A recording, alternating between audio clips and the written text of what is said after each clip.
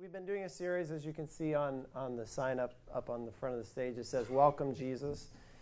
And 2 weeks ago, we talked about welcome Jesus through rest. And last week, we talked about welcome Jesus like a child. And this is going to be a different Christmas message in that often we focus on the birth of Christ. And in a time of much gift giving and consumerism, I think it's appropriate that we turn our attention to something different and look at welcome Jesus through service. And my prayer is that this would be an encouragement to you and that it would just highlight things that you've already affirmed in your daily life. So would you pray with me and then we'll get started. Father, we love you. We thank you that you are Emmanuel. We thank you that you are King of Kings and Lord of Lords, and we worship you this morning with glad hearts. We thank you that you've done more than we could ever give you adequate thanks for, and we simply humble ourselves today and ask that you would speak to our hearts, that we would be receptive and teachable, and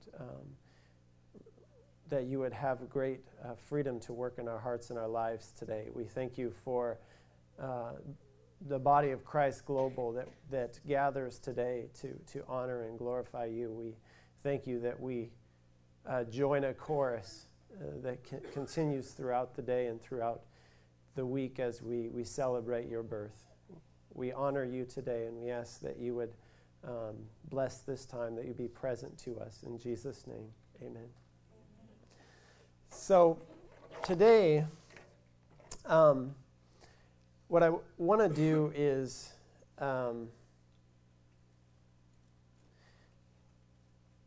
really focus on Jesus as a servant.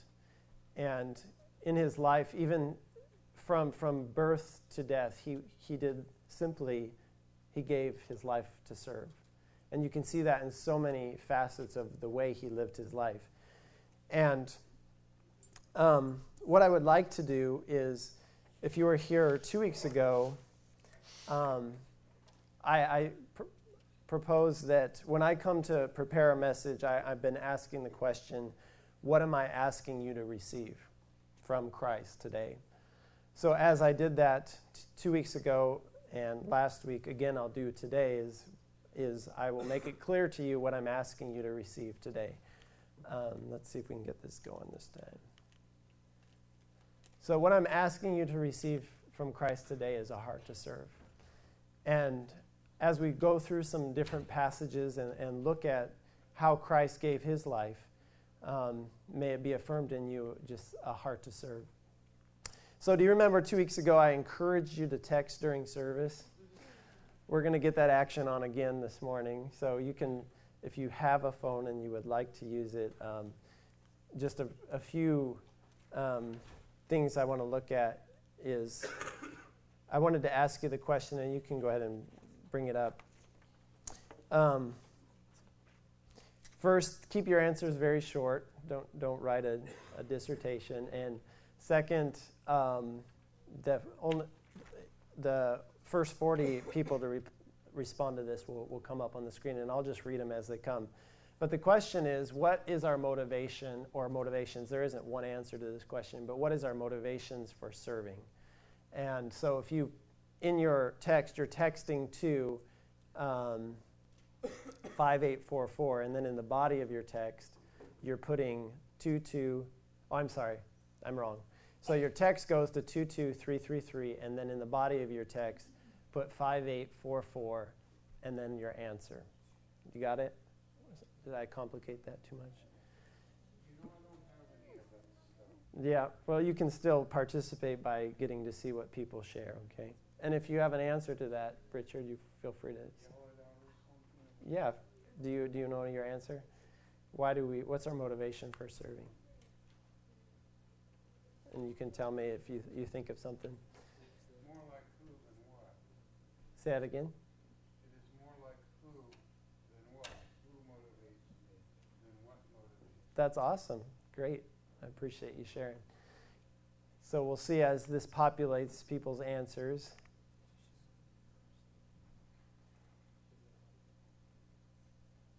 Did I do it wrong and I switched it? Okay, here we go. It says, we have freely received, so we also give. To receive eternal life, to receive God's grace and glory, makes the world a better place. That could be a song. Spreads joy. To glorify God. To show God's love to others. To help others, to be a blessing, to lighten the load of others, to glorify God. People love to be served, to continually receive God's grace, to be honest, myself, pride, wanting to be on top. Audience of one. Let's see if we have any others.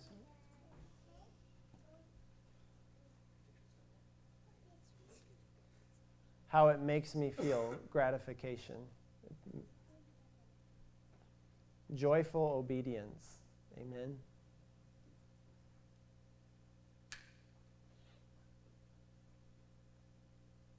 Christ calls us to. A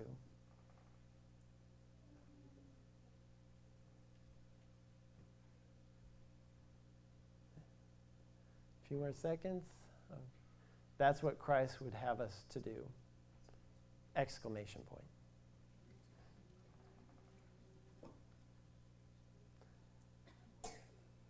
All right, so we can go ahead and close that.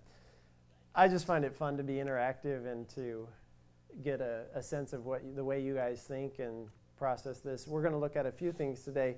As you saw the graphic at the beginning, Gabe Town created this, and basically it showed, this is a background of water, and it showed Jesus washing the feet. And in a most fundamental way, we saw how Jesus served in that he washed the disciples' feet. And we're going to look at that passage.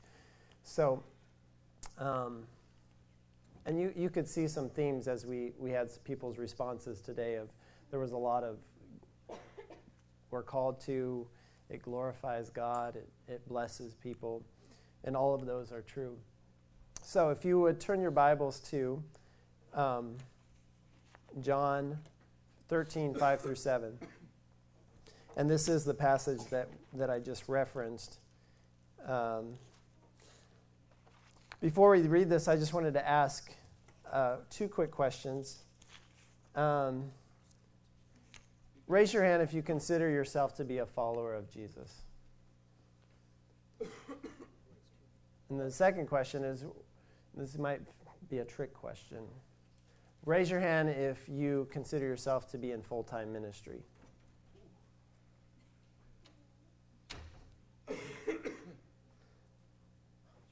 Judah's in full-time ministry. That's awesome.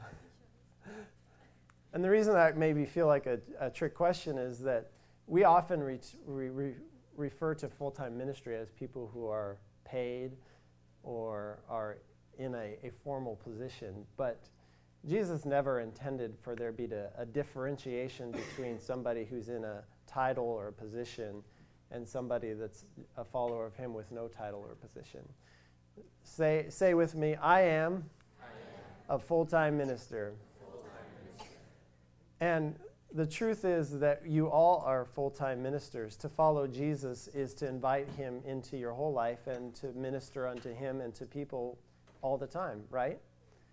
And so there's this breakdown sometimes where we think, well, we'll let the people that are paid or that are in positions to do the ministry and exempt ourselves from doing it, right? And that's never God's intention. He called his disciples, and they were. And a side note, do you realize that at BCC we have no full-time paid staff? It's a pretty unique church to have. We're all part-time paid staff, and that is indicative of that. That we emphasize the value and the importance of everyone serving and everyone being a part. Does that make sense? So let's read this scripture together. It says, John 13, 5 through 7. Then he poured water into a basin and began to wash the disciples' feet, and he wiped them with the towel that was wrapped around him. He came to Simon Peter, who said to him, "Lord, do you wash my feet?" Jesus answered him, What I am doing you do not understand now, but afterward you will understand." And I didn't put the whole text there. I wanted to highlight another part, and it says, a little further on in the same chapter, it says in verse 12, "When he had washed their feet and put on his outer garments, he resumed his place. He said to them, 'Do you understand what I have done to you? You call me teacher and Lord, and you are right, for so I am. If I then, your Lord and teacher, have washed your feet, you also ought to wash one another's feet. For I have given you an example that you also should do just as I have done to you. Truly, truly, I say to you, a servant is not greater than his master, nor is a messenger greater than the one who sent him. If you know these things, blessed are you if you do them." Amen. I found this passage profound, and some of the things I wanted to highlight in it is, so Jesus goes to wash the disciples' feet, which in those days, their feet got pretty stanky and dirty, right? They didn't have shoes that covered their full feet. They had sandals, or they walked bare feet, and their feet got pretty dirty. And it was common, which, just a side note, when Jesus turned water to wine, the water that they used was water used for washing feet. And it was common that near the entrance of a household that there would be a basin or something to wash your feet. And it was just kind of a common practice that you would just wash your feet. It was a thing of respect. It was a thing of honoring the household as you entered. But you never washed anybody else's feet. That's just gross. You washed your own feet. And Jesus was being very intentional about doing something that was very visceral and graphic in nature, of doing something that is very awkward. I don't know if anybody had their feet washed by somebody else, like a foot washing. There's nothing normal about it. It's very awkward, but it's very profound in that it's of the breadth and depth of symbolism that is resident in it. And Jesus went to Peter, and Peter, always very volatile in nature and the way he expressed himself, and you never had to guess what Peter was thinking. He told you, and he was always shouting out things in the moment. And Peter was like, no, you're not washing my feet.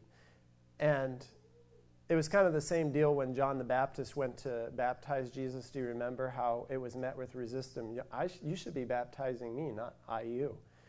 And from the beginning, the inception of Jesus' ministry and throughout his life, he did things that confounded wisdom of the day, or what was expected. And Jesus is in essence saying to Peter, if you don't recognize me as the servant Savior, you don't know me yet. I've been with you for 3 some years, and you haven't recognized this is the way I operate. I serve. I'm a servant. I didn't come to be served. I came to serve. And if you don't allow me to do this, you still haven't got it. You haven't recognized that I come as a servant. And Peter then goes to the other extreme. He does a full swing on the spectrum. He goes, okay, well, give me a bath, And Jesus says, you're ridiculous. That's not necessary. You're already clean. I just need to wash your feet. And so it's pretty profound to see how Jesus, and one time when I was in the Ukraine, we were, as a team, there was a lot of just turmoil in our team. There was some tension. There was sleep deprivation from travel. We were all a little on edge, and there was some attitudes, and there was some dissension among us, and a little resentment, I think. And it started to fester, and there was just some hurt feelings and some pride. And I remember Pastor Jerry just got a basin and a bowl and some water, and he started to go, and I think I've shared this story before, but he just went from person to person on our team and began to wash our feet. And as he washed our feet, he just simply affirmed each one of us, saying, how much he appreciated us, speaking blessing and encouragement and life. And pretty soon we were all just weepy and crying. And it was just a thing that kind of, it dismantled our pride. It dismantled anything that was in us that caused this tension between us. And by the end of the time, we were hugging on each other. And it's just, there's something about humility that completely undoes pride. And Jesus, as you've heard the scripture in Proverbs where it says, a gentle answer turns away wrath. And Jesus operated this way among his disciples as one who serves. And he was not only doing this just because that's who he is, he comes to give his life away, but he was also setting for us an example of this also is how you are to live, that you are to live as a life of a servant. And I had written in my notes, I had affirmed that you are all full-time ministers. So in every context of life, it's a willingness to serve, that I'm not put in any place in my life to be served. Every place God places me is an opportunity for me to serve. Now, are there times where we will be served? Yes, and we should receive people's service gratefully and affirm the value of their service. So if people are waiting on us in a restaurant, sometimes we have this attitude, well, like, it took long, I'm not giving them a good tip. And we kind of, have this attitude, well, if you don't give this quality of service, then you don't deserve. And I think that's not a good witness. I think I tend to try to give a generous tip regardless of how well that they serve, because they're in a role of service, and it's not easy. If you've ever served in a restaurant or in a service position or customer service where you're dealing with people who are yelling at you all day, you feel like amazed just to get to the person you want to talk to. And I've said, we're sorry, there will never be a human person available at this time. I just want to talk, zero. Just want to talk to a person. And I finally got to the lady to talk to that we had damaged merchandise that was shipped to us. And I was a little curt and frustrated because one of the waiting time. And finally, she was able to assist me. And I hung up, and I just felt my spirit like God said, that's not a good representation of me. And it wasn't a thing of he was condemning me. It was just like, there's a different way. And so I called again, and I went through the maze to try to find the lady that I had spoken to apologize to her. And she was like, thank you so much. There's very few people that ever recognize that I have a really tough job dealing with very cranky people. And so when we receive service from people, we should show a great appreciation. But we are placed in any position, an opportunity to be a servant. So I wrote down, in the home, we show hospitality. When people come into our home, service is expressed through receiving people. Can I get you something to drink? Let me hang your coat up for you. That's just kind of an atmosphere of hospitality. In public, we just show consideration for others. Hey, let me get that door for you.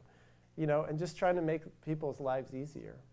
And I would be the first to confess that sometimes, and maybe you can identify with me, that you have an agenda and you're on a beeline to go somewhere, and people are just an obstacle.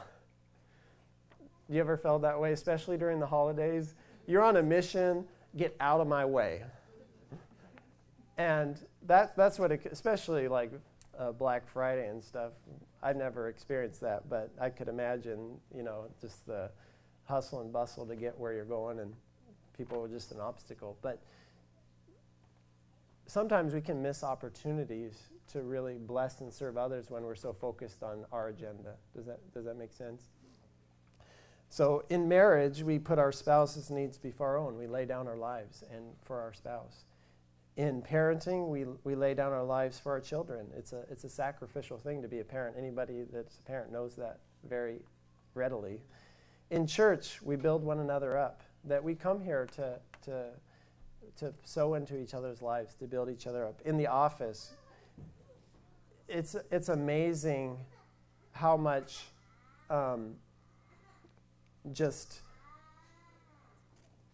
Oh, Jairus. In The Office, how far it goes to just show genuine concern and care for people's lives. You can change people's lives and by just listening. I know it requires nothing of you to listen, but if somebody feels like you really genuinely care and listen, they'll be coming to you often. You don't even have to have any profound wisdom to offer. You're just listening. But that is a way of serving people, because there's a lot of people in this life that don't feel like there's any place where they're actually heard. They don't have a voice and no one really cares. So when somebody actually does, it makes quite an impact on them. One time I was working in a warehouse and we're just doing quality control of greeting cards. Probably one of the most monotonous, mundane things you could imagine, just checking card after card for 8 hours. And this gal I was working with, she had great aspirations. She's a lawyer now, but at the time we were working and she hadn't graduated from college, and we're sitting there and she said, "What a waste of a life." And I said, "I don't think so." I said, "I get to spend this time with you." You know, as we're working, we could talk and stuff, and I was expressing to her that any time spent with people is wasted. That I get a window into your life to get to know your story.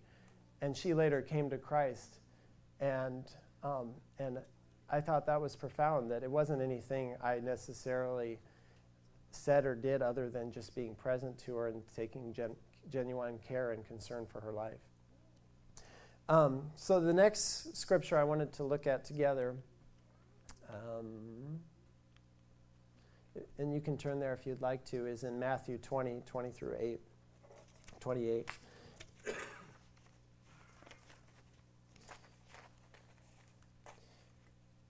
You may recall this passage. The sons of Zebedee their mother was there, and they're kind of jockeying for position. And so it goes, "Then the mother of sons of Zebedee came up to him with her sons, and kneeling before him, she asked him for something. And he said to her, 'What do you want?'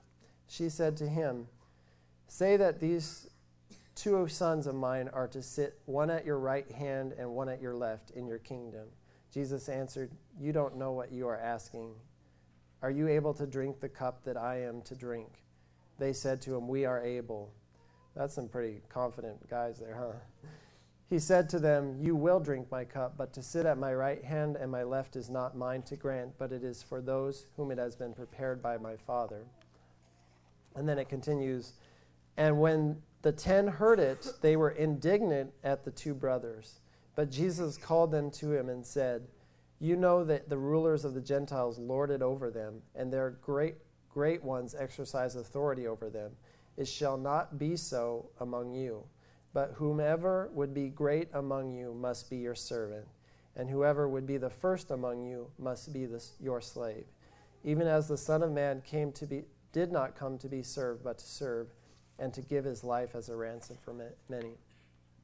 Can you see the contrast of how diametrically opposed to the world system the kingdom of God is? It's upside down kingdom. It's the opposite. The world says assert yourself, gain control, exert your power, grasp for power, and the kingdom of God is that's not necessary. That's not how you show or gain power. You are a powerful person when you serve. Pastor Holly shared a quote with me regarding this that I thought was really interesting. It says, "Everyone has access through greatness through serving." So in other words, you all have access to greatness, and that's through service. In the kingdom of God, that's what God values, is as you lay down your life and learn how to serve, that's greatness to him. And I think sometimes we get that a little mixed up. I think sometimes we think, even in the way we operate in our families or in our relationships, sometimes we manipulate to try to gain control. rather than being a servant. You may have even participated in this. Like, have you ever given somebody the silent treatment? Like, I'm not talking to you, and I'm going to show you. You're going to live into the mess that you made, and I'm going to be silent to you. And that doesn't really show an attitude of service, does it? And it is a form of manipulation of trying to gain control or the upper hand, that I'm going to have control over you by I'm not going to talk to you. But that's not the way we do things in the kingdom of God. The way is to be a servant. Some basic, what I called Service 101. And this is, I had asked you the question of what motivates our service. And so this is my answer to that question. So the first one I wanted to look at is all things unto Christ. You may be familiar. Do you remember the scripture where it says, whatever you've done unto the least of these, you've done unto me? And the disciples said, well, when did we clothe you? When did we feed you? And Jesus says, when you've done these unto the least of these, you've done unto me. Has anybody ever wondered who are the least of these? Have you thought that? Does anybody have a guess, or who are the least of these that Jesus is referring to? I'm not sure I have the answer, but I'm curious if you do. Anyone? Bueller? I've thought of several different things. I think he meant, in one instance, I think he meant those who are impoverished, the poor, the least of these. I've also thought it is the lost sheep of Israel. I've also thought that it is anyone that is disenfranchised or marginalized. I've also thought it's children. So, I mean, I think the thing that I came as I reflect upon that is that I think it's anyone that can't pay you back. Because God loves when we give in a way, because he talks about this, that let your left hand know what your right hand's doing, and don't do your works before men. Do you remember where he talks about when you're praying, don't go to the street corner, go into the quiet place of a closet. When you're tithing or giving, don't do it with like you're heralding, look what I'm giving. He says it, do it in secret so that you may receive your reward from heaven. Do you remember that? So these secret things, I think what he was saying is, I know your heart's pure if you're giving to people that you're not getting rewarded for doing it. I know you're doing it with a pure heart if you're not looking for a return on your giving. I think that's profound, and I think it's very practical for our lives. Of how many people like to get credit when they give, if you're honest? One time I surprised somebody and I gave them a DVD without them knowing, and it was such a temptation when they were excited and surprised. I never did let them know, but there was a temptation in me. I'd like for her to know that I did that. I'd kind of like her to be like appreciative of me that I was so thoughtful. I'm just being honest. There's a tendency in our giving that we would kind of like people to recognize that, look how generous I am, look how thoughtful I am, that we can have an agenda, right? And it takes a measure of dying to self and self-control to do things unto people where it is in secret. And it's just to bless people. There's no strings attached. There's nothing with my name attached to it. I'm simply doing it because I want to bless people. And that's the kind of giving that God loves, because he knows the motivation of our heart in doing so isn't to get something out of it. And I think it's a great exercise. Anytime you have opportunity to give, to bless people that can never pay you back, do it. And because your reward is in heaven, and God honors that. So when we give, all our giving is unto him. And closely related to that is seeing Christ in the face of others. I wanted to read this scripture to you. I don't have it memorized, but I think it's profound in its implications in the way we do life. It says in 1 John 4, verse 12, I'll read it. It says, Beloved, if God so loved us, we also ought to love one another. No one has ever seen God. If we love one another, God abides in us, and his love is perfected in us. So, in other words, what if we went through this life and we saw the face of Christ in every person? Is that too radical? So I don't see a fat person. I don't see an old person. I don't see a black person. I see Christ in all people. Does that mean that Christ is in all people? Well, inasmuch that they're created in the image of God, yes. And all people are of value to him. And so inasmuch, when he said, when you do this unto the least of these, I think when we come to a place where we recognize that whatever I give, whatever I do unto anyone, I'm doing unto Christ, that changes everything. Because that kind of sets a different bar, a different standard of the way we treat people, wouldn't it? Would you treat Christ like that? Well, no, I wouldn't yell at somebody like that. Well, no, I wouldn't honk at somebody like that if they're my brother and I see Christ. And, it changes the way we drive. I have some conviction there. It changes the way, because sometimes it can become this array of people like they're faceless. Like, because cars, you don't necessarily connect with a person face to face, right? So it's just an inanimate object. There's not really a person in the car. It's like a robot behind there. But we can do that. We can disassociate ourselves with people and make them inanimate objects, and so then it's not personal. But it's hard to do that. I mean, that's why people can bully online so easily, because there's no accountability, there's no face-to-face. And would they do that in person? Maybe, but probably not. And that's why, so people can write comments on, whoever sees an article and goes straight to the comments, they skip the article, and they're just curious what people are saying about what was written. The comments, you see people say some just brutal things. And it's like, because there's an anonymity of commenting that no one ever knows who said that, and there's no accountability to that, And they probably don't even have a name on their comment that represents who they are. It's like Flyboy768, Oh, that's Austin's? Sorry, you've just been uncovered.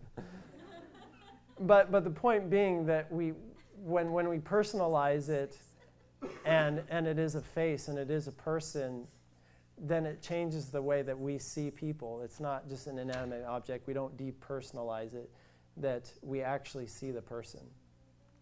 And then the third thing is it's a witness unto Christ. Matthew 5:16 is the verse that says, let your good deeds shine before all to see that they may praise. And that almost seems contradictory to this. I just talked about the scripture of do things in secret, and so that your Father may honor you. But then here it's saying, let your work shine before men. And there is a tension there. I don't think we do things. It all has to do with the condition of the heart. I don't do things to get recognition for people to see. I do it unto Christ. Yet, there should be a witness that people see the fruit of God in my life that draws them unto him. That people see that that's different than the world. I want to know more about that. I want that in my life. And when I'm honest, the people in my life, I would say that there's a godly jealousy I have of them. I see things in their life I want in my life. And that's probably why some of those people are my friends. It's just because there's something attractive about them that and it's not a thing of jealousy of that I want that in a way that's demeaning. It's a thing of, I want that in a godly way. I want that in my life. I want that kind of fruit in my life where as kind as Hannah is, I want to be kind like that. Or, as consistent as pastors, I want to be consistent in that way with people. So it's not a bad thing to have that desire to see those things in other people's lives, that it would be emulated in your own life. Amen? And then the last thing was practice humility. I find this very interesting that both of these things, it talks about humble yourself. So God can't humble you. I mean, he could put you in circumstances that would be humbling, but it still wouldn't necessarily change the condition of your heart, right? So there's never a point in which God could give you humility.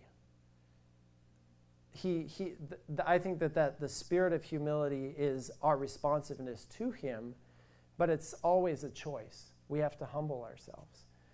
And of course, that's not a thing of pride, of like, which is funny, like, I humbled myself. But a thing of, because God says, I loved you first. Even while you were dead in your sin, Christ died for you. So there's nothing of that, of any notoriety other than that I just recognize the responsibility for the condition of my own heart, that I need to humble myself. And God always honors humility. Do you know that's true? God always honors humility. It says, humble yourselves and he will lift you up. He will raise you up. So humility is integral to all our service, that we would have a spirit of humility, that we're doing things because we recognize that how great he is, and we recognize that apart from him we are nothing. And then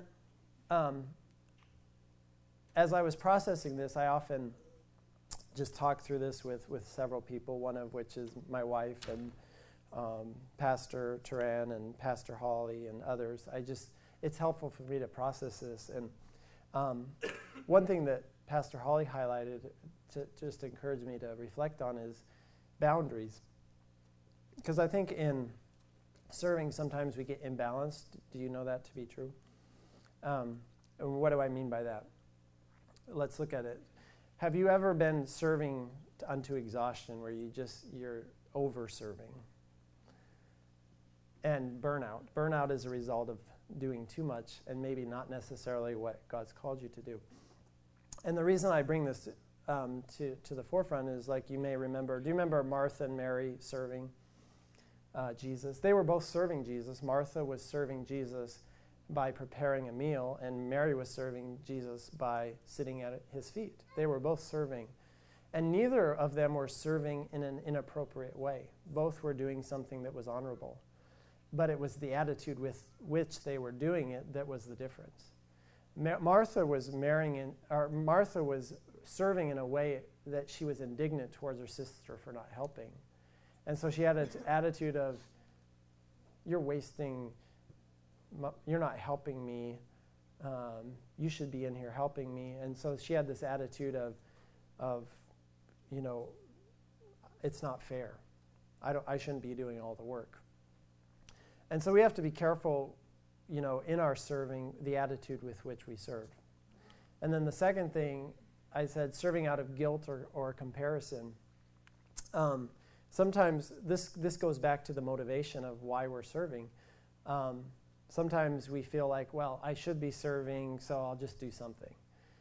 And, and my intention in this message is simply to draw your attention to the life of Christ and the way he served. It's not to have an agenda that you should sign up tomorrow or today for the resource desk. We want to have an atmosphere at BCC that everyone serves because we know that there's value in that. Does that make sense?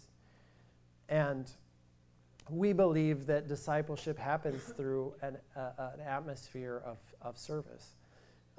As we learn to humble ourselves and serve, we grow because we're putting ourselves in places that we may not necessarily, would be our preference. Does that make sense?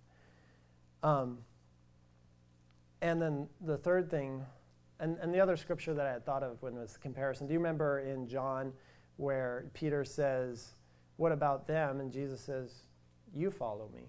We can get into this comparison thing, well, others are serving this way or that way, and Jesus is like, don't worry about other people of the way you're to serve. I'm calling you to do this. You follow me. And then the third thing, not serving due to disqualifying yourself. Have you ever shrunk back from an opportunity because you didn't feel like I'm qualified to do that. And Jesus never picks you because of your good looks or because you're mad skills in something. He picks you because he is able to do in you immeasurably more than you dare to ask or imagine for yourself. And so we never should say yes or no to opportunities. And it's likely that you'll grow the most if you particularly don't feel skilled to do something. Sometimes we just do things that we feel confident that we're able to do. And then we never grow in the areas where we're stretched to do things that we probably feel like we can't do, but if we submit ourselves to God and try, we'll be amazed at how much we flourish in something that we never thought we could do. And I've tried to make it a habit of my life to not shrink back from things that I'm not confident in, because I'm amazed at how much I grow. Is there frustration in the process? Absolutely. I remember the time that I'm not a handyman, but I'm a wannabe handyman.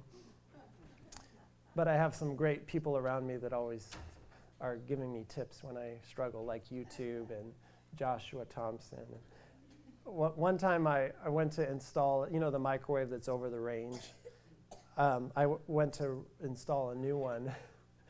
And I'm not the kind of guy that reads the directions, and that's a fault of mine. And Heather's one who reads the directions. And I'll never forget, I went to install it. I got it all up, mounted, and Heather said, well, did you rotate the blower? I'm like, rotate the blower? It came with the blower facing to the wall, and you have to take it out, turn the unit forward so that if you don't have circulation through the back of the wall, it'll come out the front. So I SMH, shake my head, and I had to take it down, rotate it, and she's just like, just read the directions, it's not that hard.